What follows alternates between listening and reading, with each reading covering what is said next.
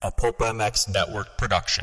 Welcome to the Fly Racing Steve Mathis Show, presented by Maxxis Tires and Alpine Stars Protects on RacerXOnline.com.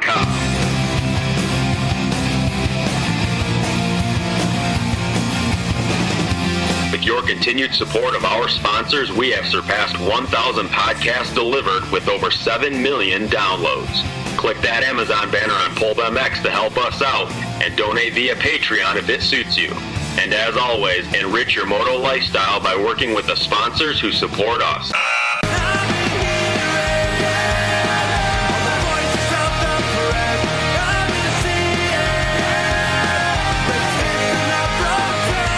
Original Moto Podcast, featuring legends of the past, stars of today, season previews and race reviews, introspection, opinion, facts, and laughs. Here's your host, Steve Mathis.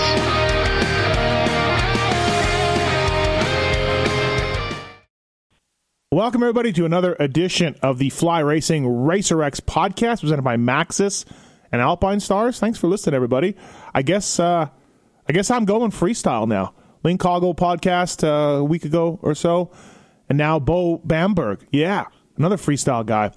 Beau is a super talented dude on the Nitro Circus tour, and he's got a really cool story on how he got involved in it and everything else. And we also geek out over Van Halen and our love for Sammy and for Eddie and all things Van Halen. So yeah, maybe I'll start freestyle moto pod, because that's what I am. I'm gnarly, like those guys. But thanks to Fly Racing, flyracing.com. 2019 gear is out now. Fantastic company, great stuff as usual. Great additions to their lines. They've added some features. They've redesigned some legs and knees in their pants to work, and each year they continue to elevate their game. Flyracing.com, please check them out. They've got some real cool things, including a new mid-level boot. If you aren't quite in the have the means to get a Tech 10 or a Garnet or whatever, then for sure the FR5 from Fly Racing dual hinge boot, it could be something that you could look at. Also, too, Alpine Stars. Speaking of the boots, Alpine Stars, the Tech 10, the most advanced boot in motocross. The A4 chest protector, the A1 chest protector. These guys are simply in the business of protecting motocrossers, and they do a great job of it. You know the name Alpine Stars, you know the quality. I took a tour in Italy of Alpine Stars, phenomenal R&D place, and they really, really care about racers and put a lot of money into their products. So please check out Alpine Stars Protects. Also, too, Maxxis Tires. The MXST tires are out now, doing well, developed by Jeremy McGrath, and we've gotten good reviews on these things. I think there's going to be some guys running them in Supercross next year. It's Maxxis.com, whether it's your mountain bike, and by the way, their mountain bike tires apparently are the bomb, is from what I've heard from my mountain bike buddies. And so mountain bike tires, light truck tires, trailers, UTVs, all sorts of things. Maxxis Tires will have you hooking up, grabbing the whole shot, and taking off. Maxxis.com for more on those guys. Thanks to those people for coming on board. Fly Racing, Maxxis, Alpine Stars. And thanks to you people for listening also, too, by the way. Hope you like my freestyle motocross career, podcast career that's starting out now. I'm kidding, but Beau's an interesting guy, and really cool to get a sort of a different look at his deal and his life and how he's making money and how the Nitro Circus thing is going and how he got into freestyle and motocross and everything else. And then, like I said, lots of Van Halen talk at the end. All right, everybody, thanks for listening. On to Beau Bamburg. And as I was saying, happy to have on the Fly Racing RacerX podcast show presented by Maxxis and Alpine Stars, a guy that's been around the freestyle motocross game for a long time, done a lot of cool things, and can absolutely shred on the guitar. Beau Bamburg. What's up, Beau? How are you, man?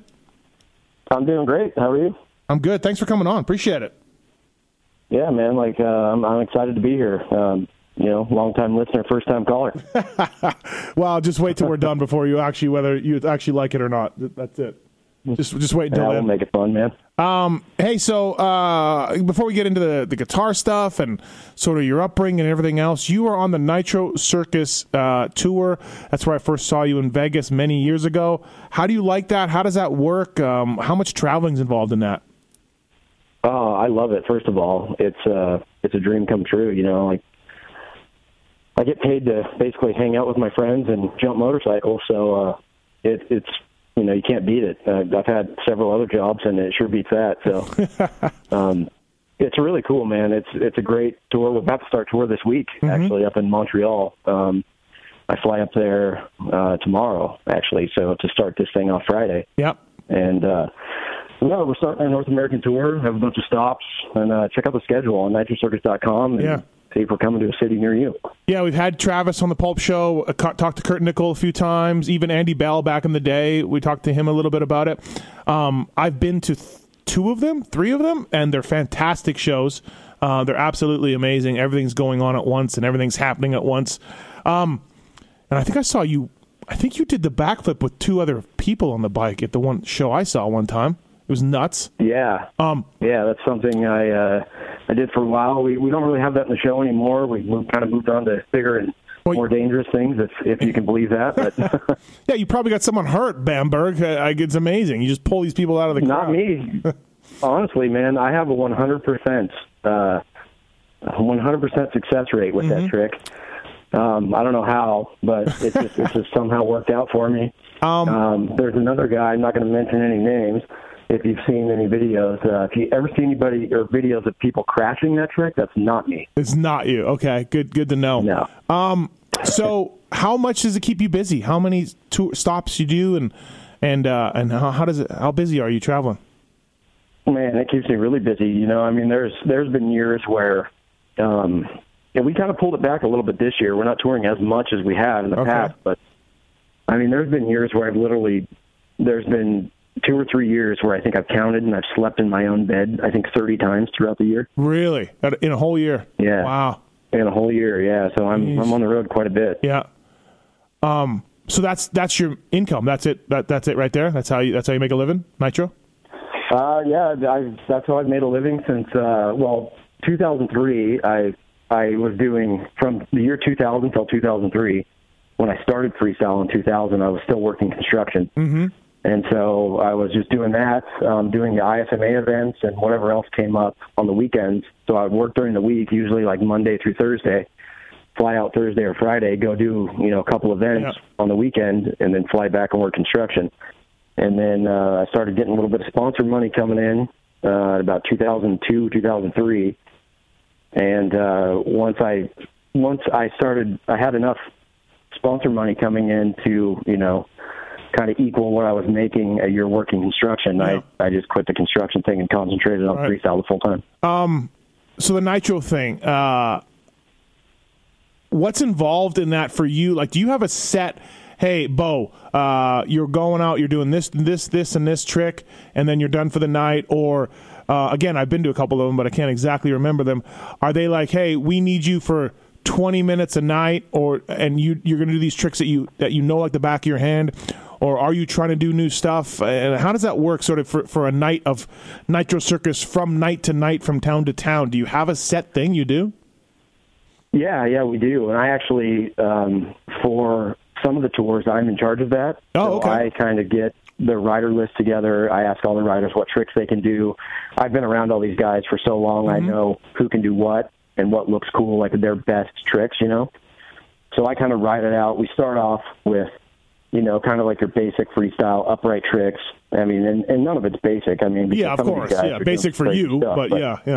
yeah. But, kind of the older school stuff, we start out with simpler stuff like, heel clickers and knack-knacks and, seat grabs, stuff like that. And then the whole show just progresses and progresses until, we get to stuff that sometimes are world's first. Like, night to night, you never know what's going to happen.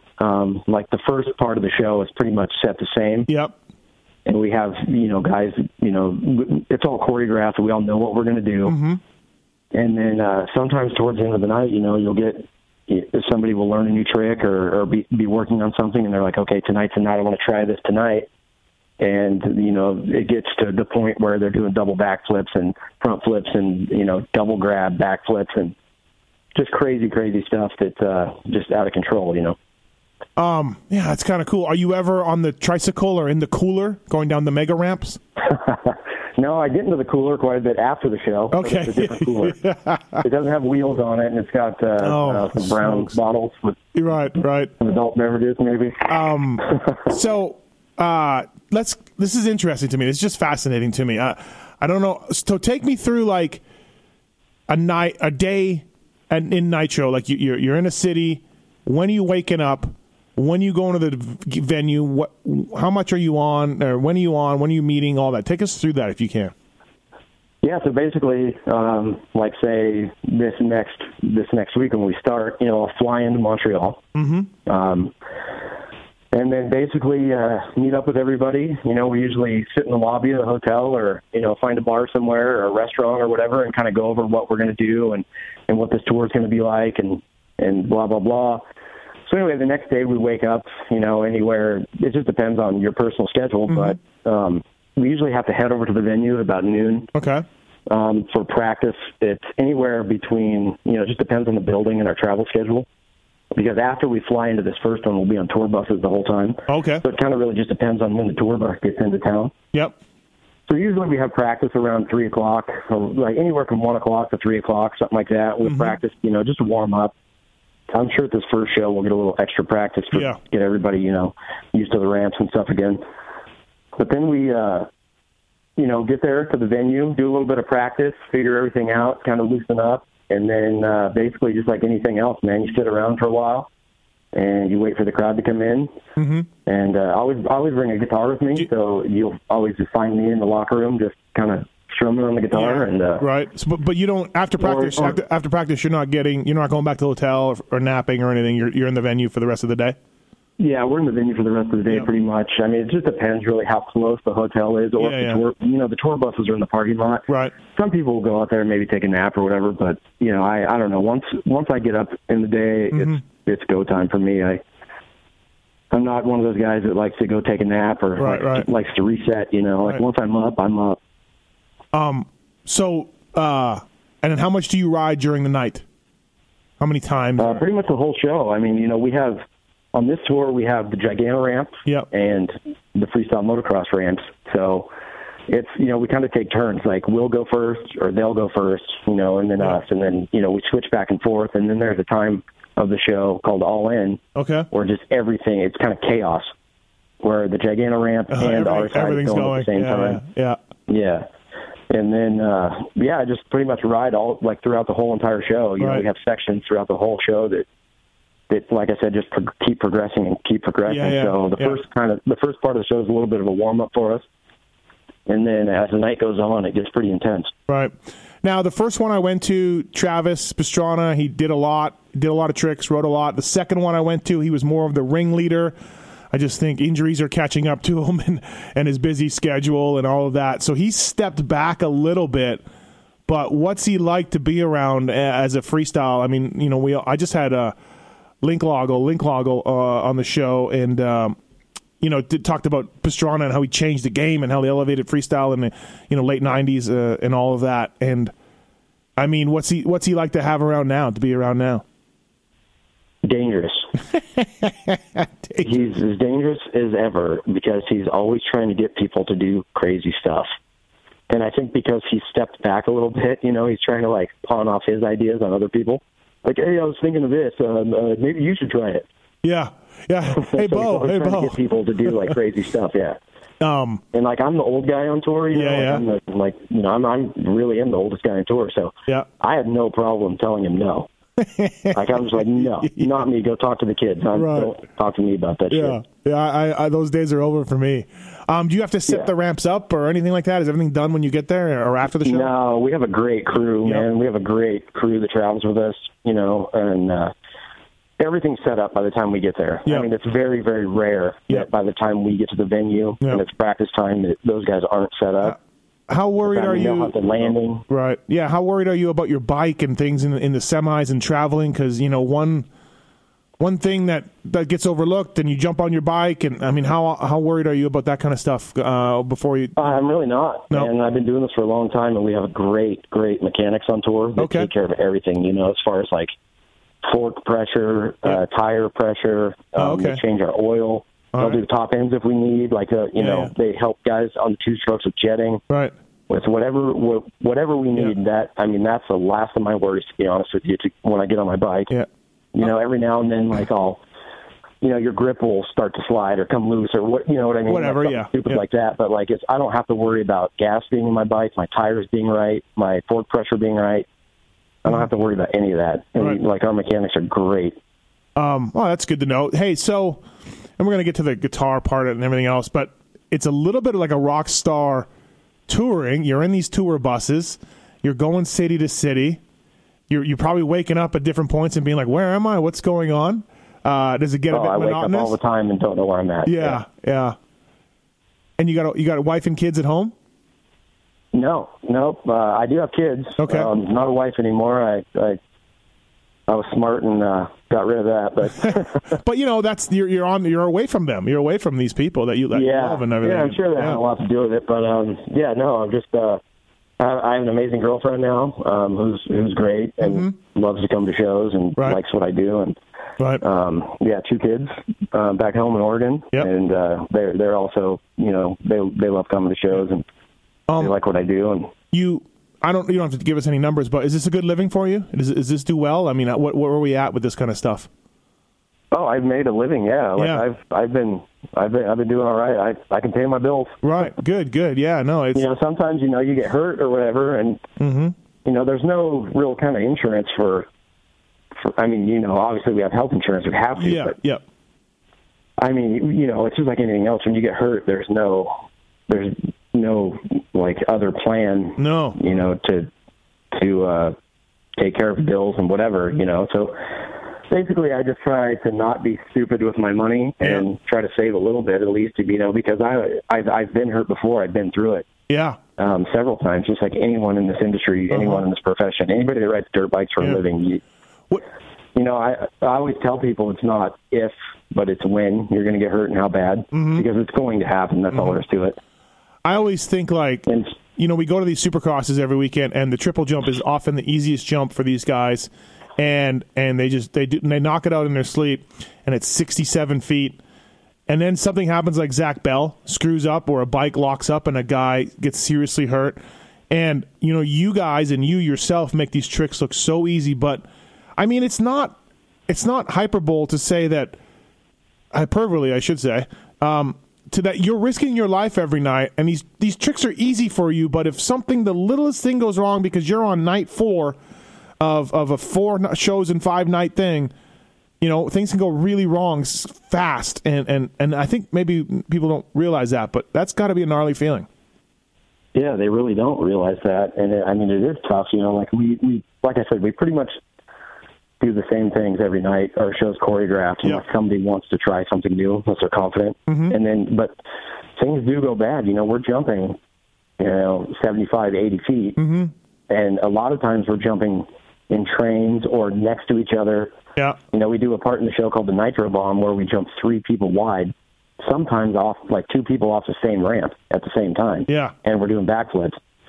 And there's we're so close that, I usually jump, since kind of like I'm in charge, I get to pick who I get to jump next to. Yeah. So I kind of pick like the guys that I know are dialed, like the Mike Masons or the Adam Jones or whoever. Yeah. But we're so close, jumping 80 feet backflipping, that during the Nitro Bomb, we reach over and give each other a high five while we're upside down. Yeah. That's how close we are. Yeah, that's crazy. It's just you guys make it look so easy, but man, it's got to be, and you're like I said, you don't have a lot of sleep sometimes, and it's another city, and it's easy to let your concentration lapse for a second, and then shit goes sideways, right? But for sure, yeah. I mean, it happens with anything, and like you were talking about, like mechanical failures. I mean, there's always stuff that's out of your control. Mm-hmm. Like you get a flat tire or something just off the wall happens, right? Right. But I think it's different. I honestly believe that freestyle is a lot safer than racing, because most of the time you're out there by yourself. You're only doing what you can do, what you're comfortable with. You don't have guys pressuring you. You don't have 20 guys going into a first turn as fast as they can. Mm-hmm. Like you say, you could have the best racer in the world, and no matter how good he is, like bad things are going to happen when you're pushing it that hard all the time. Yep. And like I said, every now and then somebody might be a little hungover or whatever at a show doing freestyle, but like I said, you're doing what you are comfortable doing, and you're out there by yourself, kind of. Yeah. It's like not necessarily in Nitro, because we do a lot of trains and we do side-by stuff, but you're not battling and trying to push, trying to beat someone else, or like 20 guys. Say Yep. If you're in a race and you get a hole shot, all of a sudden you're like, oh shit, the pressure's on. Like, there's 20 or 40 guys behind me. I have to push. And in freestyle, it's really not like that. Like, I've never felt like it's like that. I've always just kind of done what I can do, and that's it. I've never been like, well, I guess that's not true. I have tried tricks before, just like, oh, I have this in my head. I think it'll work. I think I'll do it. Right. Yeah, it bites me in the ass, but you always got really a lot mellower. You always got to watch out for Mason. He's the one that causes trouble. Yeah, he's getting older now. I think the trouble went away with his hair. Yeah. I'm kidding. What's a couple of stops? And look, they all blend together, I'm sure, after time, Beau. But what's a couple of stops on the tour over the years that you've been like, holy shit, like these guys are into it, like sold out, like freaking out? Like, have there been a couple of cities or stops where they absolutely love Nitro? And you're surprised? Yeah, 100%, man. And honestly, when we go to Europe and we go to Australia, we go to New Zealand, like those fans are insane. Like they have no inhibitions. They're not worried about being cool and they're like too cool to cheer for you. I mean, you know what those overseas supercrosses are like. We've all done like the Barcelona Supercross and all all those Supercrosses back in the day. Yep. And you literally have fans showing up with chainsaws, like without the blade and without the bar on them. Yeah. And they are not afraid to get rowdy and cheer. And Edgar's those are the best places in the world for me to go to. And Edgar's rapping and beatboxing and exactly, sprinkler. Yeah. No, it's so more so it's Europe than over here, than North America for Nitro. Like that's. Yeah, really. As far as crowds go, you know what really really surprised me, man, is Japan. We went to Japan and did a couple of the baseball stadiums over there. Okay. And we were all kind of thinking, when we first got there, I could not believe how polite everyone was in Japan and how nice everyone was. Yeah. Because I'd went to China before that. And to be honest with you, man, everyone was super rude, and they have no concept of personal space or lines or just common courtesy. Yeah.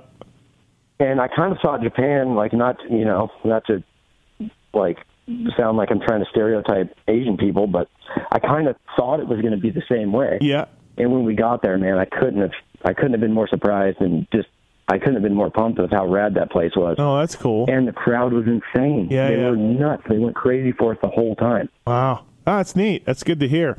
Look, you grew up, you've been in X Games a bunch. I'm sure you grew up doing contests. Now you're not doing any contests. You're doing these shows, the demos. Nitro's a demo, and do you miss the competitiveness of it at all? A little bit. Do you miss that ranking, let's say, at all? Because this is, at the end of the night, it's a good job, Beau, and good job, Mason, and all you guys. But there's no competitiveness to it, and we all started riding dirt bikes, I think, because we all were competitive at some point. Are you over that? Doesn't bother you anymore? No, you know what's funny? I was actually just thinking about this yesterday and thinking about how I missed, in a really weird kind of way, I missed going to contests and not knowing what we were getting into. You don't know what the course is going to be like. Back when we had real big courses with dirt jumps and some, it wasn't just your standard 75-foot ramp. It was like, this dirt jump over here is 90 feet. This one's 100 feet. This one's 83 feet. This one's 60 feet. Go figure it out. Right. And we had to put a run together, and it was nerve-wracking at the time. And you would show up to some of these contests and just your first look at the course, and you'd be like, oof, oh boy. Yeah, and you're like you said, different distances and everything, yeah. Yeah, and you're just like, okay, I have to turn left, and remember this one's 83 feet, not 90 feet, whatever, you know what I mean? Yeah. And if you've ever seen a freestyle jump up close, it's not, you can't see the landings because the lips are so big. Yep. But you have to remember. Yep. Okay, was this one 100 feet or was it 75 feet? I can't remember.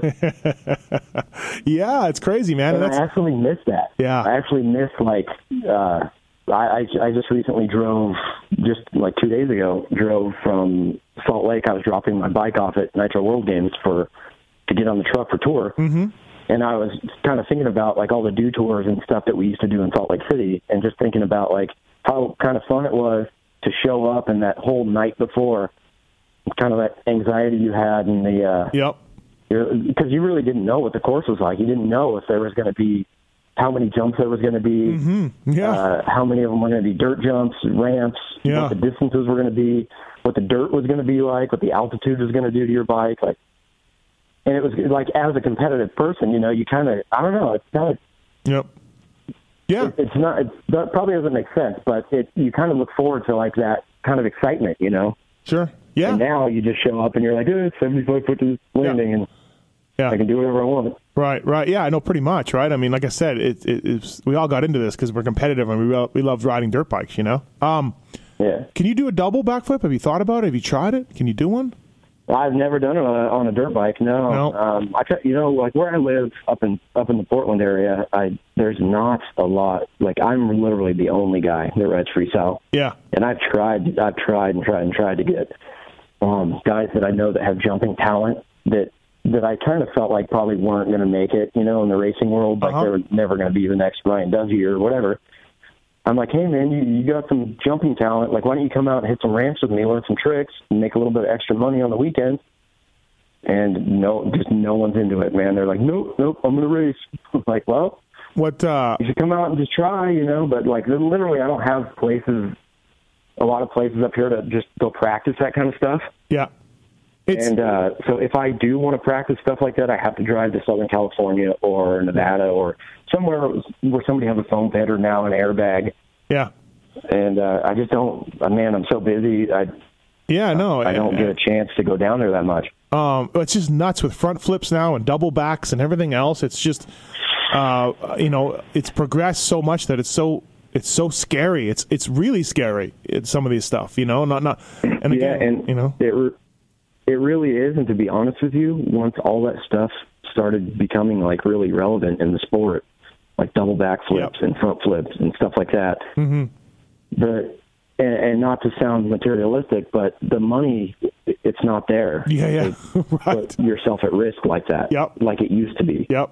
You know what I mean? Like, and honestly, man, there was a time where I would get like $15,000 in cash to go do one backflip at you know, in Spain or Italy or whatever. Like when flips first started in 2003, like I was getting good money just to go do a 45-foot backflip. And now people are like, hey man, we need you to do a double backflip and a front flip, and we'll pay you $500 extra bucks. Right. Yeah. You're and like, no. That's not even going to pay my my power bill. Right. Whatever. Tenth of a hospital bill if something goes wrong. When did you land your first flip to dirt? Where were you? What were you doing? How soon after Hart tried it? At OGO. Oh, okay. Andy Bell back in the day when he was kind of doing his thing at OGO, hit me up, and we were talking about flipping, and he called me, and he's like, "Hey man, you got to come down right now." And I'm like, "What? Like for what?" He's like, "Dude, you got to come to Salt Lake right now. We built this step up in the parking lot." And I'm like, "Wait, what? There's a fucking step up in a parking lot?" It sounds about what Bell. It sounds like exactly what Bell would do. By the way, yeah. Oh yeah, totally. And he's like, "Yeah, come down, man. We're gonna learn to flip." And I was like, you know, I think this was 2003, like the very beginning, maybe late 2002, early 2003. When did Hart do his? 99 or something? When did Hart do at Gravity Games? Yeah, it must have been like 2000. Yeah, so a couple years later, you're learning it. Yeah, and there I think Hart had tried that one, and then Metzger actually did one. Yep. And Caleb Wyatt, of all people, like which no one ever remembers that guy. He was actually the very first one to land it and ride away from it. And I think that was all like 2000, 2001 era. Yeah. So you not too soon later you were doing it. Yeah. So I went down to OGO, and you know, Andy was like convinced me. He's like, "Oh, we got this. You know, we put some bark dust up in the parking lot." And he's like, "Man, just pull back. You'll be fine. Just pull back." Yeah. I landed on my head, I think 3 times, and then figured it out after that. Yeah. And then had to actually drive back home and do it to just a normal landing, like not a step up with mulch. Yep. And it was, you know, I was pretty nervous about over rotating or whatever, right? But yeah, it all worked out, man. I came home and built a landing, threw some mulch on it, and did a bunch of them in a row. And next thing And like you said, when you get paid that money to go to overseas and do it, that must have been a fun time when you nailed that thing. You got it down easy, and you're one of the only guys that can do it. And promoters are calling, and cash is flowing, and we're still in the X Games, hype. And that must have been a fun time. Oh, it was amazing. I mean, it was amazing, super amazing. Like I wouldn't trade it for anything. Yeah. Like all those overseas supercrosses, which I'm sure you were at some of them. I probably was, yeah. I was trying to think before I did this pod. I was trying to think, hey, as Beau and I have we ever crossed paths? And I'm sure we have, but I couldn't remember. It's been so many Bercies and so many Genevas and all that. Yeah, like I did Geneva Supercross, Barcelona Supercross all the time for several years. Yeah. And man, those were some fun times, man. Yeah. That was kind of like the golden era for me. You guys always were pitted. All the freestylers were pitted away from us racers, and we were scared to go over there. We didn't know what was going on with you guys, and so we didn't venture over there very often. So yeah, we kind of felt the same way. We'd see like all the factory racers. And think, oh man, that guy's famous. Yeah. Probably shouldn't talk to that guy. Oh, that's funny. So growing up in the Pacific Northwest, what part? Portland, basically, just outside of Portland. Yep. Little town. Well, it used to be a little town called Gresham. Okay. It's getting a little bit bigger now, but we grew up, and honestly, man, I didn't grow up riding dirt bikes. Oh, you didn't? Okay. Like all the traditional sports. I was actually, I think, bred to be a baseball player. Mm-hmm. And so I did that my whole life. I basically played baseball, football, and I wrestled. Okay. And then. I did actually play a little bit of baseball after high school, and once I knew that wasn't for me and that was done, I bought my first dirt bike at 19 years old. Oh wow! And, okay, so you were never going to be a motocross racer per se. No, never, man. Yeah. And, like I grew up, my dad was a construction worker. Like he didn't own a company or anything; he just worked, right? Yep. And my mom cut hair in the back of our house for like $5 a haircut. Yep. And so, like, they didn't have the money to do that anyway, you know what I mean? Mm-hmm. And I got to ride a few times as a kid, like cousins' bikes and like my neighbor kids had bikes. Okay. While they were developing our neighborhood, I got to just ride like 50s and, 80s and stuff like that. Like, they weren't mine. Right. But I fell in love with it, and that's all I wanted to do, man. Like, I'd seriously be playing baseball, thinking about, like, ooh, that pitcher's mount's kind of big, dude. I bet I could jump a dirt bike off that. Yeah. So, and I literally, I was obsessed with it. What did you see on TV to guide you towards the freestyle part of it and not the moto part? Well, I think when I started riding, it's like right when the first Krusty came out. Okay, yeah, right. And I watched, Supercross. Like I watched like the whole McGrath thing and the whole, from like in the 90s. And that's kind of like probably about like 92, 93. Okay. It's when I started watching the races on TV. Yeah. And I had an uncle that raced, actually. So he had all the dirt bike magazines. And like I said, as a kid, I got to ride a little bit. Uh-huh. So I wanted a motorcycle so bad. It was always there for you. Yeah, it was always lurking for you and all this high steel. Yeah, I got bit by that bug the first time I got on one because it was just like, it wasn't structured. There was no rules. It wasn't like, well, you have to hit the ball and then you have to run the first base. Mm-hmm. Yeah. It was like I could just go left or I could go right or I could do whatever I want, and that seemed like it was so cool to me. Your parents are watching these videos, Krusty and Triple X, and they're like, oh, God. Oh, man, the chicks and partying. They actually weren't even in the picture, to be honest with you, man. I moved out on my own when I was 18 and, started working. Mm-hmm. I played baseball for a little bit, and then I started working. Mm-hmm. And like I said, man, everything that I did with a motorcycle was on my own. Like, I was working construction. Yeah. And my first, I can't remember how much that bike was, but when do you start hitting ramps? Who has a ramp that you hit? How does that work? How does it go from there? That was like a few years later. I just rode tracks and rode in sand. I would ride anywhere, man. Like I would poach places. There used to be this jail in Portland. Uh-huh. It's like in between two freeways. And I would sneak in there all the time because there was all these dirt hills and all kind of like natural jumps. Yeah. That were left over, so I would sneak in there and like signs posted everywhere, like no motorized vehicles, no one allowed in here, or whatever. It didn't matter. I just went in there anyway and would ride. And it got to the point to where, like, the neighbors would call the cops on me, but the cops had to come in from a certain way. Yeah, yeah. So I would, like, park on the other side. Yep. So I'd see, like, you could see them a mile away coming in. Yep. And I would just pin it back to my truck, like, over at these storage units and get the hell out of there. What was your and first? then there was, like, some other sand pit by the Portland airport where I was doing a job there. And, like, wow. First day of the job, I kind of looked across the street and was like, oh, look at all those sand hills. I'm going to start bringing my bike to work. And I would ride there every day after work. That's funny. What was your first bike? My first bike was a 1990 KX250. 1990 KX250. I had one. I just built one of those a few years ago. Yeah. I saw that, man. I was stoked on it because it brought back so many memories. Yeah, no, that's cool. Race Tech suspension and engines, people. PulpMX18 is the code to save. Breaking through the limitations of OEM designs, Race Tech specializing in high-performance suspension, parts, service, and setups, modifying stock suspension components to perform at the highest level. Discover why more top privateers trust Race Tech. Guys like the HEP Suzuki team and many more in the pits use Race Tech for their suspension and engines mods. PulpMX18, you can save using the code. Please check them out, racetech.com. Do it. Maxxis tires. From your bike to your truck and almost everything with wheels in between, Maxxis tires will have you hooking up, pulling the whole shot, and beating your competition. One of the world's most trusted tire brands, Maxxis delivers high-quality tire products that perform no matter what the terrain or conditions. If you don't believe me, just ask the king, Jeremy McGrath. So so when does the freestyle, like who has you hit a ramp first? Where are you? What are you doing where you're like, yeah, screw the motocross thing? I got that bike. Yep. And long story short, I broke a clutch cable or something, like throttle cable, clutch cable, something stupid. Uh-huh.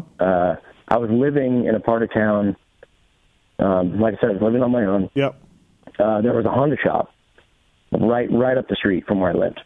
So just being an idiot, like not knowing anything about anything, I went in there and was like, hey, do you guys have one of these? It's like this. It's like a clutch cable or whatever. Yeah, yeah. And it was probably one of the greatest things I'd ever done in my whole career is just go in there as a stupid kid and ask them if they could match it up or if they had that part. Yeah. Because I ended up, as I got better, they had something that ended up working, like, some right. Honda cable matched my, it worked. So anyway, they were like, well, it's this much, but do you race? They were really, really good about helping out local racers. Uh-huh. Like they'd give you like the, quote unquote racers discount.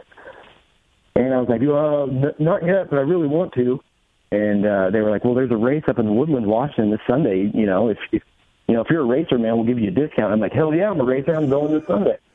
I'm a racer. And yeah. And so anyway, they gave me the discount. I went up there. I started racing, and I have so many funny stories about that day. It would take 2 hours to tell them all. But anyway, I started racing. Those guys were super rad. Helped me out. Would give me a discount. And when you're like an 18, 19-year-old kid, yeah. If you could save $1 on something, you're going to do it. Yeah. So I just kept going there to those guys, and I ended up getting a job there, which didn't last very long because I ended up buying more stuff than what I was making. I did the same thing when I worked at a Honda dealer when I was a kid. I did the same thing. Yeah.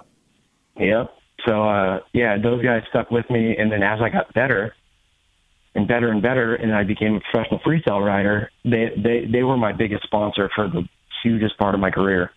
And unfortunately, that dealership got bought out by someone who owned a car lot because it was a car lot as well, and they got rid of the dirt bike shop, so it's no longer around. Okay. Oh, that's cool. Yeah, I just raced for 2 years, man, and I'm not kidding you. Like I told you, after work, every single day I would ride, rain or shine, snow, hail, it didn't matter. I was riding, just trying to get better. Do you ever go to Longview? Mountain View. Yeah. Mountain View, I mean. Mountain View, that's my track, man. Yeah. That's my local track here. I love that place. And if you've ever seen any of my Instagrams, like my Whip It Wednesdays, like most of them are from Mountain View. Oh, okay. Yeah, I used to live in Astoria a little bit. I worked for a privateer from Oregon named Ty Birdwell. Oh, So I stayed out in Oregon, out in Astoria a lot, and we go to Mountain View. So, yeah, Mountain View's awesome, man. Wow. So that's how it kind of started. And then, what's your first? So lead me to the ramps to doing a contest for the first time. Yeah. So I was getting good. I got pretty good. Right. Well, you're riding every day, Bamburg. You're riding every single day. Yeah, within 2 years, I was pretty good locally, right? Yeah. And so I raced some arena cross, the PJ1 series back in the day. Okay. And I got to the point to where I was where I could do that. And I couldn't afford it though, man. I had zero money. Right. I was literally I wasn't eating dinner some nights because I was like, well, I could go to Taco Bell or get the cheapest fast food, whatever that I could find. Yeah. Or I could put that $5 in my bike tomorrow to ride after work. Right. Well, it wasn't even a question. I was like, well, I'm riding 100%. So luckily I had a girlfriend at the time that I'd be like, hey, if you're coming over, grab me a bean burrito from Taco Bell. They're 89 cents. I'll pay you back someday. So that's literally how I ate dinner. And, it was riding that took precedence over eating or everything, even gas in my truck or anything, whatever. It didn't matter. So it got to the point where I was racing and doing this and that locally. And I did a couple of the PJ1 series and, I couldn't afford it anymore. The last one I did, I got hurt, and the only reason I was really doing those is so I could do the jump contest because the jump contest paid $500. Okay, yeah. So now you're like, now the wheels are spinning. $1 million to me back then. Right. And so I was, I was like, I know, because as I practiced and as I was riding and screwing around, I would try tricks because I love the Krusty movies. I'd see Metzger doing heel clickers and, Clowers doing cans and all that stuff, Deegan and Lean Cobble, all those dudes, right? Yeah. From those early videos, just doing, simple tricks. But I was like, oh, that looks fun. And so as I was practicing, I would do that stuff. And tricks came pretty easily to me. So I kind of learned them. I kind of kept up with everything that I would see in the videos or in the magazines. The Flying Hawaiian. Everything that was going on. The Flying Hawaiian. Exactly. He was doing Cordovas. Yeah. As soon as I saw him do that, I would go learn it. And, luckily that stuff kind of came easy. And once I saw the very first contest where they used ramps, I was a construction guy. Yeah. So I was like, dude, I could build one of those. I could build a ramp. And I literally built my first ramp out of steel studs like you would frame a building or a house with. Oh, really? Okay. And plywood. Yeah. And then I put sand in the paint to paint the surface. And that's what I learned on. I put it at my buddy's house where I was practicing. Uh-huh. I met this awesome family. This kid at the track just saw me doing heel clickers and stuff on the tabletop. He's like, hey, I got a track. You should come up. And, so I went up there, and they had this just amazing, private track up in Sandy, Oregon. And I would do tricks up there, and I was finally just like, you know what, I'm gonna build a ramp. And so I kind of built a ramp, just guessing. I'm like, it's about 8 feet tall. It's about this steep, whatever. And we had no idea, the numbers. My dad helped me with it. He was really good at, just kind of eyeballing. He's like, well, I think it's this, I think it's about a 30-foot radius with a little flat on the top of it. And we built a ramp. And nice. So I just built a ramp, built a landing up there, and started practicing tricks. Yeah. And so anyway, fast forward to I got hurt in the Arena Cross Series, and the promoter that was running the Arena Cross Series for Pace or SFX or whatever it was back then, in the 90s, late 90s. I think it was the year 2000 actually, and he hit me up and was like, hey, are you going to make it to the next round or make, whatever? And I was like, no, I'm done, man. I don't have any money. I'm broke. I can't afford it. I don't have anyone help me out. And he's like, well, you're really good at jumping.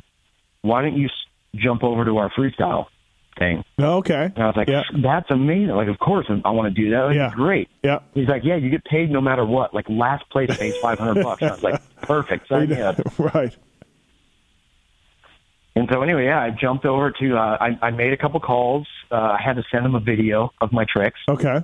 And they got like full on VHS tape, man. Like, I'm not kidding you. I like taped over some VHS show my mom had, like it was Oprah or something, you know what I mean?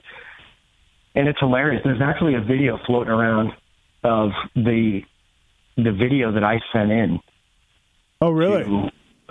To which is now, it was Pace and SFX. Now it's, it was Clear Channel, and now, whatever. So that video is actually out there somewhere. And during one part, the tracking gets so bad on it, you actually see like the Oprah show. During your mom's Oprah show. It's that bad. I'm not kidding you. So anyway, they saw that and they invited me in, man. They invited me to tour. They're like, hey.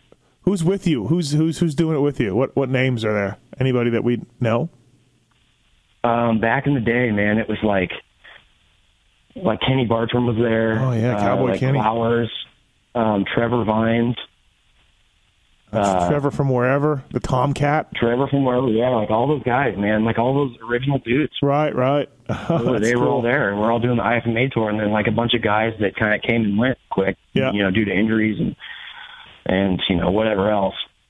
That's cool. Yeah, so I showed up, I got to practice, and back in the day, like people, I don't think that a lot of those guys didn't take it as seriously. Uh-huh. So they were like, practice starts at, say 10 o'clock or whatever. Uh-huh. So I was there at like 9 o'clock ready. Like, oh, dude, this is my opportunity. I'm going to show these guys. Like, yeah, you're like, I'm making money. Everyone was going to be there practicing. Like, yeah, Andy Bell was there. Like, he was doing the IFMA series back then. And so I showed up and I was ready. And they're like, oh, well, no one else was here. Like, none of those guys. Like, they were all rock stars back then. You know what I mean? So, like, nobody showed up for practice on time. Right. And I was like the only one there. So like, go ahead and practice. Like it's all you, man. So I went out and practiced and did a bunch of tricks and ended up getting into the contest. Right. And I think I made the finals that night. Like I probably got like, I think they took 7 or 8 people into the finals. And I think I got like 7th or 8th. Right. And ever since, man, they're like, hey, you want to go to Salt Lake or Denver or whatever next week? And I was like, well, I don't know how I'm going to get there, but like, hell yeah. Right. And you were off. That was it. And I was off, man. I've been doing it ever since. 2 strokes and 4 strokes, obviously in racing, it's lots of things to get into and talk about, and controversies and thoughts. What about for freestyle? I mean, obviously you ride a 4-stroke now, but would you be on? The only reason I switched, to be honest with you, I loved my 2 strokes. The only reason I switched is because Honda stopped making them. Mm-hmm. And the last 2 events that I did overseas, the bike that they got for me to ride was such a roach that I wouldn't ride it. Was that bad? And they just couldn't. They were like, we can't get a new one. Like, we can't get a decent shaped one for you. That's it. And the last event that I went to was in Chile. And I showed up with all my stuff from my CR250, and the bike that they brought, it looked like someone just did like a 24-hour race on it and like didn't even wash it or. Yeah. I mean, I'm not kidding you. Every gasket in the carburetor was leaking. The pipe had a hole in it. Like, I was like, I'm not riding that thing. And the promoter was cool. He understood. Because I did a show in Mexico right before then where the same thing. I'm like, there's no way. I'm not riding that bike. Yeah. They wanted me to, do backflips and stuff. And I'm like, I'm not. There's no way I'm riding that thing. So the promoter in Chile was cool, man. And it was like at some national race they had down there. It was like a rally car race, a motocross race, and freestyle show. And the promoter was like, no problem. There's no way I want you to ride that bike. Here's your money. So he gave me all my money. Oh, nice. I was like, well, dude, I'm stuck here for 2 days. Why don't you go over to the Honda team and see if I can borrow 450 and I'll race the race. There's something to do. I don't want to sit here for 2 days. Yeah. And he goes, okay. And they wheel over a brand new 450. like it was an 09, the first fuel-injected 450. Right. And I was like, really? Like, okay, like I'll go just moto the track. Like, this will be fun. Yeah, sweet. I was in no shape to like go try to race a national or whatever, but like I was like, yeah, I don't care. I just want to do something while I'm here. I'm stuck here for 2 days and I want to do something. So he's like, yeah, go ahead, go do some laps on it. See what you think about it. And so I took it out and I did a couple laps on it, and the ramp was just kind of sitting out in the middle of the track, like by the big grandstands. Uh-huh. And so I kind of like was coming around this section. I saw the ramp, and I'm like, you know what? This thing feels awesome. I'm just going to see what happens. Like, I'm just going to hit the ramp on it and see what happens. And so, yeah, I just turned the corner and hit the ramp, and I was like, man, this thing's amazing. Like, the suspension was obviously soft for, freestyle, but I made it work. And so I was like, you know what, dude, I'm just going to do the show on this bike. I mean, I can't do any seat grabs or anything like that, but I can whip it, I can flip it, I can, do everything where you don't need to grab the seat, right? Yep. So I ended up doing the show on that thing and came home, sold all my 2-strokes, and bought that was it. all 4-strokes, just so I could have a fresh bike when I travel overseas. Right. Yeah, easy to get for everybody. Right. Yeah, and since I've been riding 4-strokes, I've just fell in love with them because I love showing up to, like Denver or Colorado Springs or somewhere with altitude, and you don't have to mess with anything. You just start the thing, it does it on its own. Yeah, no, you're right. It was always stressful when I was on 2-strokes, like traveling with all my jets, for sure. And, trying to figure that thing out, and like what altitude are we at? What's the temperature? What kind of gas is this? What altitude are we at? Right. Jet. You have to jet everything according to that, and I like just putting gas in my bike and riding it. Hey, so one of the reasons we talked at Washougal this is the Fly Racing Racer X podcast presented by Maxxis and Alpine Stars, by the way. One of the things we talked about at Washougal was because you played the national anthem there. You've done it at Supercross before. You're a terrific guitar player by everything I hear. How did that come about? How did that? Well, mostly Lars. Just Lars tells me that. How did it come up? How did you start? Practicing guitar and getting good at it. And did you ever join any bands, or did you ever think about taking that farther? Yeah, well, I started playing guitar. It goes back to when I was a little kid. Honestly, I'm not kidding, man, when I say this. One of my very first memories was being at my cousin's house, and I have some cousins that are and they're all quite a bit older than me. They're about 10 years older than me. Mm-hmm. And so they were like early teens or something like that, when I was, I must have been 3 or 4 years old. Yeah. And I remember seeing a poster out of like Hit Parade or one of those like circus or something. Right? Yeah. Exactly. Of Eddie Van Halen on the wall of my cousin's room with that striped guitar. And I just remember just being like, I don't even know if I'd heard Van Halen by then. Yeah. But I just thought that looked cool, man. I was like, I don't know what it was, but the red and the, white and black striped guitar, just something spoke to me about that. And so I loved music, man. Growing up, I loved music. I always wanted to play guitar. I heard guitar, and I thought it would be so cool to be able to do that. Just seeing rock stars on TV, MTV or whatever. I thought it'd be so rad to play guitar. Right. Well, kind of going back to my parents really not having much money, guitars aren't cheap. Mm-hmm. I mean, you can buy cheap guitars, but it just, they were like, no, you're playing sports, you're playing baseball, you're playing football, you're doing this. Yeah. So anyway, in 8th grade, I got to take a class at school. It was just like a beginner guitar class where they taught you how to kind of read like single note stuff on guitar. You played little nylon string, like cheap guitars. Well, as soon as I got one in my hand, I was like, I fell in love with it. Just making the noise, like making an actual, playing a song, you're like figuring that out. Like that was amazing to me. And so that class ended, I think. So fast forward a couple of years until I was 16, and I just begged. I was like, all I want for my birthday, that's all I want is a guitar. Like, give me a guitar, please. That's all I wanted. And my dad got me just a super cheap, like beginner. It was a Fender Strat copy. Okay. It was called a Memphis. I don't even know where they're made. It's probably made in China or who knows where, but got me that and a little tiny Fender, like 10-watt practice amp. And since that day, I was obsessed. I would sit in my room. I got the worst grades in high school because I wouldn't do my homework. I would just pick up the guitar and play guitar and try to learn anything I could, whether it was right or wrong or whatever. I would hear something and just try to like figure out and there's no way I was playing that stuff right because I've learned all that stuff since. But just the fact of, like, I was making noise that sounded like Van Halen or Metallica or whatever, or Led Zeppelin, I was obsessed with it. And then luckily I had a neighbor who's still a professional musician to this day. Okay. And he took lessons, and it's one of those things that he had that natural ability, like it was in him. Right. Like someone that's good at math, you just have that in you. Yep. And he taught me so much stuff, like taught me, basic chords and how to actually play the songs. And that's when it kind of took off for me.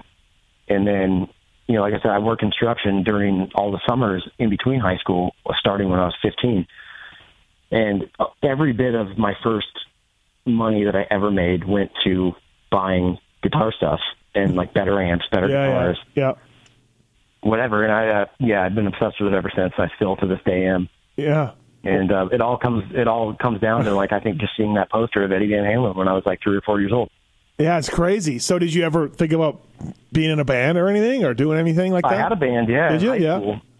Yeah, and we were basically just like an Alice in Chains cover band. Okay. Because that, it was during the 90s, the whole grunge thing. Right. So we played every Alice in Chains song.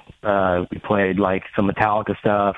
We would like do some jams that were just like ours, like come up with our own stuff. And what's funny is, like, the other guitar player, which was my buddy that taught me, and the drummer from that band are still like kicking ass in music, like around, the guitar player buddy, he moved to Chicago and he's put out a couple records and still playing music to this day. And our drummer in that band is like one of the most sought after drummers in the Portland area. Oh, wow. So they're still doing it. They're still doing kicking ass and doing great things. And you're backflipping on a dirt bike. Yeah, we had a band, and then, after school, after everybody got out of school, we all kind of went our separate ways. I fell in love with the motocross thing and kind of put the guitar down for a couple of years while I was concentrating on motocross. And then once I started doing the freestyle thing, actually, because that's when I started actually making a little bit of money to where I could, pay my rent and whatever else. That's once I got a little bit extra money, I really got back into the guitar thing. I could buy, like the stuff to get better, and I had a little extra time, and I could actually play again. Something we have in common is a love for Van Halen. You mentioned Eddie and the poster, and your bike is done up red, black, and white, like the stripes of his guitar and his 5150 amps and all of that is his sort of colors. He's changed it over the years, but I think he went back to it recently. Just you love Van Halen. I love Van Halen. I'm more of a Sammy guy, which you are too, I guess, from talking to you a little bit. But I absolutely love Sammy. But to me, like, I guess he does get a lot of respect, Eddie does, but there's nobody who's ever sounds like him, and even to this day, no one sounds like Eddie Van Halen playing the guitar. It just doesn't. There's some guys who come close, and there's guys on YouTube who can kind of copy it, but Sammy's own guy, Dick Johnson, that he travels with, does an okay job at it. But you want to talk about a guy that's just an amazing guitarist and trendsetter and pioneer of guitar playing. It's Eddie Van Halen. Yeah, they broke the mold with him. It doesn't. Yeah, for me personally, like, it doesn't get any better. Yeah. He changed. Like, how people talk about how Hendrix changed things or whatever. Well, the next step was Eddie changed how the instrument was played. Yeah. And it hasn't been the same since. And, just how inventive he is, and, he's like a mad scientist. Everything that he did was out of kind of necessity of what he wanted, but it wasn't available. Like, the stuff that he wanted wasn't available, so he came up with ways to do. Yeah, I didn't know this. You told me this. It was more... He was a tinkerer with amps and guitars, and I didn't really realize that. There was a lot of that going on with him. Yeah, like, no one had ever put, like, a humbucking pickup, like it was in a Gibson, in a guitar with a tremolo system, like the whammy bar kind of thing, until he did it. He didn't like the way his pickups sounded, so he would rewind them himself. He didn't like how they were getting feedback, so he figured out, like, I can dip these in wax, and that might, like, change, that might help with the feedback. Yeah. He would, like, turn the ball of the string as he was tuning it, so it wouldn't get bound up in anything. There'd be less tension on it and, like, less friction on the nut, and there's just so many things that there's so many things that he came up with, and just like, everybody knows him for like Eruption and his crazy solos. No, for sure. And songwriting is just insane. Yeah, like I don't think he gets enough credit for his rhythm playing and just the riffs that he like. How many Van Halen riffs like that? You hear the first two notes of it, and you're like, Van Halen, I know what this is. And really, he was the first guy to start finger tapping right down the neck. Nobody was doing that, really, were they? Yeah, I mean, people had done that before. Oh, had they? Okay. Like single note stuff. Yep. Like they just couldn't reach a fret or whatever, and so they would hit that note with their right hand, but nobody ever wrote like a melodic song out of that. Out of the whole thing, right? Where you could actually tap and like keep it going. Like a lot of people, like even Hendrix did it, Brian May I think did it. Mm-hmm. You get on YouTube, man, and there's a million videos of like, well, this guy did it first. This guy did it first. Like, there's some ukulele player from the 1920s that was doing it. You know what I mean? But he didn't do it like Ed did it. He didn't write a song out of it. He was just hitting an extra note. You know what I mean? Yeah. I was like Eddie figured out how to like make melodies and write songs with that, that's insane, man. He changed the way the instrument was played. And I think when they got Sammy, when David Lee left the band, they got Sammy. Now there was an artist on the level of Eddie that could play guitar with lyrics, and they finally almost like a genius met a genius, you know what I mean? And that's why I think they just took it to the next level. For me, anyways. Sure. I mean, Eddie's stuff, DLR stuff is good. You can hear it. It's all right, but it's bubblegum stuff compared to what the deeper stuff that Sammy and Eddie made, in my opinion. Yeah, it was a lot more complex for sure. Yeah. And there was like several guitar parts, like that stuff. The early Van Halen stuff is so raw. Yeah. And I tend to gravitate more towards that when I'm playing guitar, because as just one guy playing guitar, you can play that whole song by yourself. Right.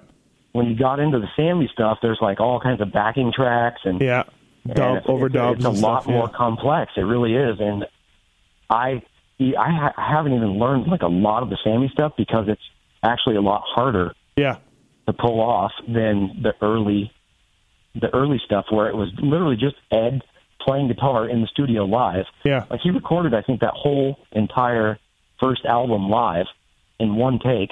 Really? Yeah. Each song, and I don't know how many takes they did of each song. Yeah, I mean, each song was just him playing. Right. And the only backing track on that first album is during Running with the Devil. I think during the solo, there's actually the rhythm guitar part playing as well. Right. But everything else was just him playing guitar through the song. Yeah, it does sound like it was recorded in a garage or something. Like it's the way it is. It's raw. It's very raw. It's super raw. And I mean, people still to this day can't, like, everybody chases that tone, what was dubbed or, the Brown sound or whatever. But everybody tries to get that tone and nobody can do it. For me, I was listening to a song called Seventh Seal off of Balance the other day. And I'm like, this is amazing. And no one heard it. It wasn't a single. No one has any idea. And it's just amazing. It's so good. And you're just like, wow, he just came up with this. This is like a throwaway track in this disc, and it's great. Yeah. And there's, I could go on and on and on about how great that band is, but, the one thing we talked about and I've seen them with Dave recently, on the last couple tours. Yeah. And Sammy, man, I don't care. I'll fight to the death with anybody that says that Sammy sucks or whatever. Dude, he can sing, man. Oh, yeah. Yeah, he's Sammy incredible. Can still sing. He still sings. He still pulls it off. And Dave can't. He hasn't been able to pull it off. No. I saw them on the Inconvenient Truth, the first thing. I didn't see them the second time around. I saw them on that Disaster tour with Sammy when Eddie was in Wreck. And even me, a guy who does not play guitar, does not know much about guitar, could tell Eddie was not good. He wasn't making a lot of sense. The songs didn't sound the same. I saw them on the Inconvenient. Yeah, it was dark times for him, man. He was pretty. He was jacked up, and then I saw him on the Inconvenient Truth, and Eddie was good, but David Lee ruined the whole thing for me. I'm like, this guy can't sing.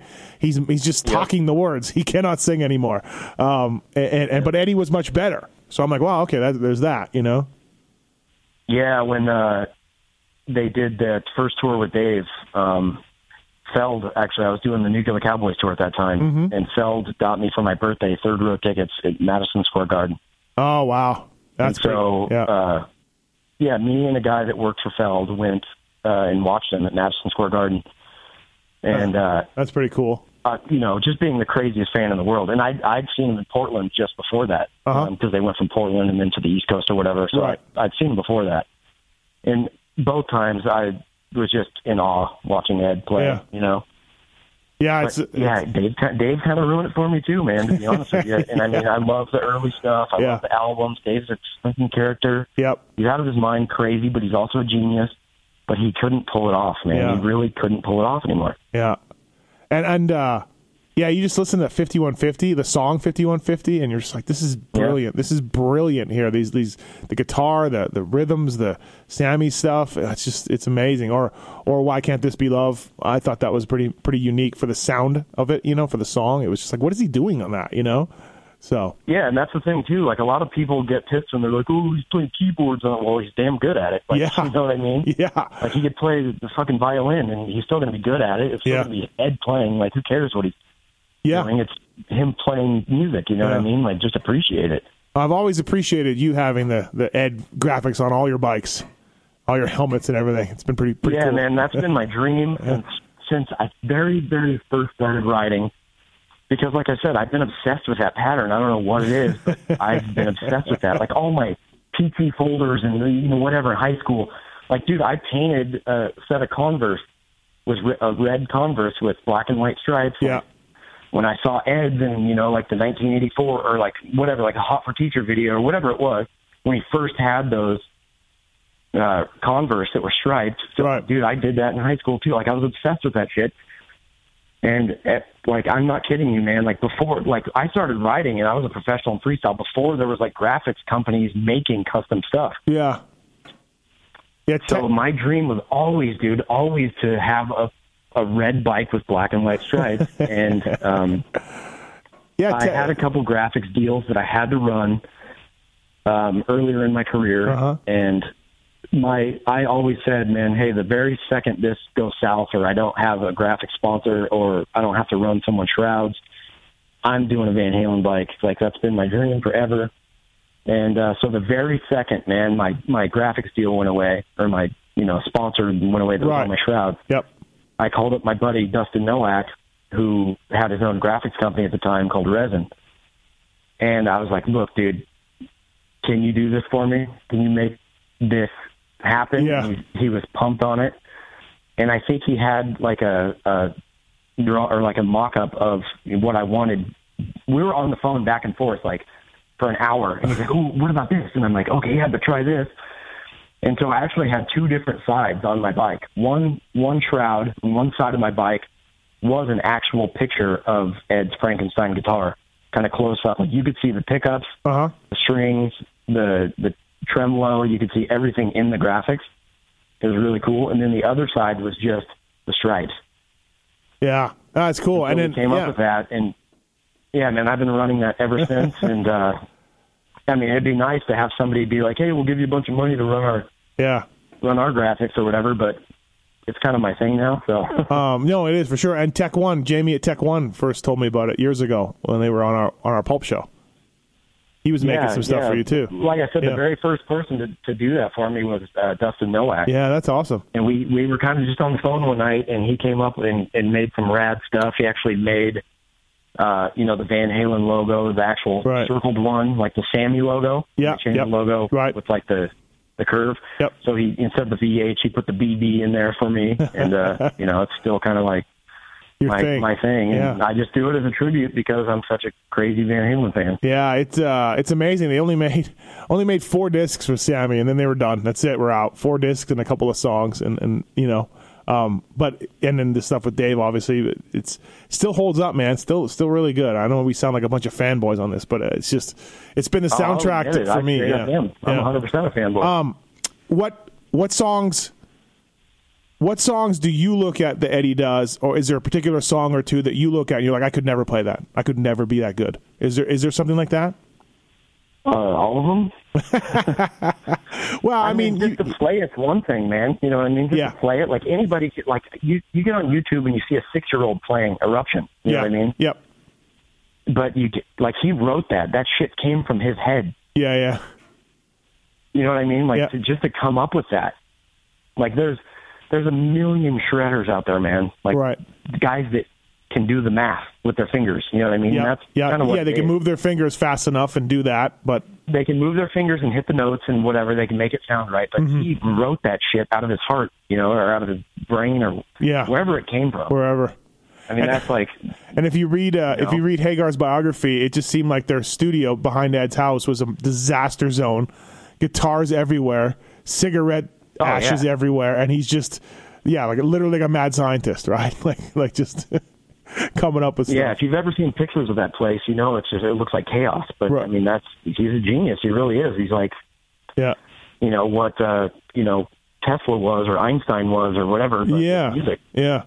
Yeah, or you know, raising the game like Stu did in motocross, or Pastrana in freestyle, or whatever. You know, that kind of game changer, like a real game changer. Yeah. Well, cool, man. Hey, thanks for the time. Appreciate it. We bonded over our love of Ed Halen. You did a sweet national anthem with the Top Gun outro as the Jets flew over at Washougal. That was sweet. Yeah, man. That was awesome. The Jets kind of interrupted my anthem right in the middle there, and I was like, you know what? You just I gotta switched send them off with something like. but did you think about that beforehand, or were you like, I think I can squeeze a Top Gun in here? Yeah, well, no, I just whenever dude, you know, I'm old, man. Like, I grew up with Top Gun. That was like the baddest ass movie ever. Yeah. I love that shit. And, you know, anytime I see a jet, that's the very first thing that pops in my head. Oh, there goes Maverick. Iceman and Maverick. Yeah. Anytime I see a jet, I think of Top Gun. Well, I thought that was really clever. I'm like, is that Top Gun? I'm like, yes, it is. Yes, it is. Oh, yeah, man. so when those dudes flew over, I was kind of hoping that, like, because I actually had to time my my national anthem the day before, like, quite a few times. Okay. Had to time me on it. Yep. To know when to send the jets. And I was kind of hoping they would, like, we would have timed it right, because my anthem was perfectly on time with how I'd practiced it before, like the day before. But I think they were just early, you know. I mean, it's hard to judge time when you're going 700 miles an hour. Or whatever. Yeah, exactly, right? Yeah, it's not totally perfect. Yeah, I thought it would be. I just kind of thought it would be cool, like right when they flew over, if I just ripped into the Top Gun anthem. But awesome. You know, they came a little early, but it still worked out. Like I got a lot of cool responses, and like people were pumped on it, and they're like, "Dude, that was Top Gun!" Like, you know, the older guys like us, you know, like the younger people were like, "What the hell was that?" Yeah, I thought it was rad. That's for sure. Yeah, that's cool. Well, I did it for us, man. Good to know. Well, hey, Beau Bamburg, thank you for the time on the podcast. Fly Racing, Racer X podcast, presented by Alpine Stars and Maxxis, of course. Man, I really appreciate it. It's a real cool story. Good luck with Nitro and all of that.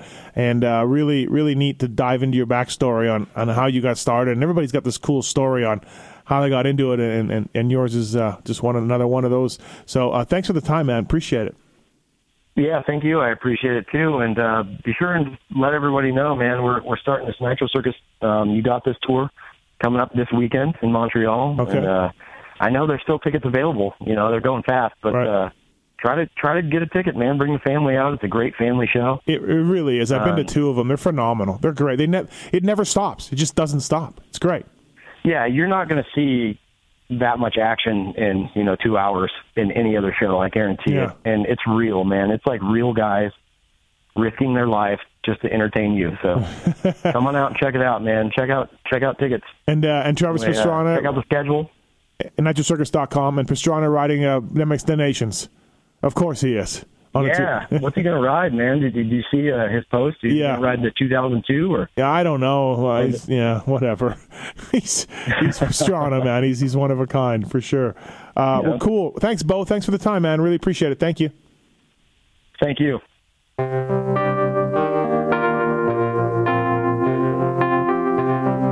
Thanks for listening to the Fly Racing Steve Mathis Show. Don't forget to check out some of our past shows, including motocross legends such as the bad boy, Rick Johnson. I looked down and my hand was junk. I mean, it was sitting over to the side. The tendons were jerking in weird places. And my biggest disappointment with Danny Storbeck because that he never said sorry. Because Danny and I were friends, and we've never talked since. Brian Lunas. Before the 500 event, Dave and I fly to Germany, go down to Stuttgart. There's this little shop out the back of the mall factory.